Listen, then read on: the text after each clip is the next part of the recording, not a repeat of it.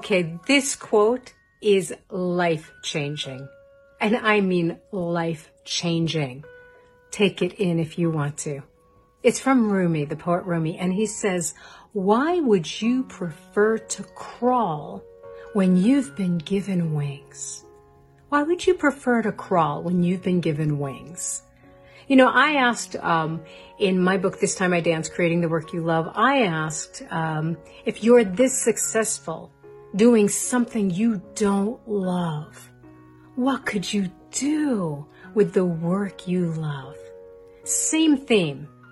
If you're getting by in life and you're struggling and you're making it, hallelujah, what could you do if you really believed in yourself? If you really knew this strength in you, this love in you, if you really dared what you are here to do, how could you not make it? Why would you prefer to crawl when you've been given wings? What does that mean to you right now? Think about it. Feel it. I want to know.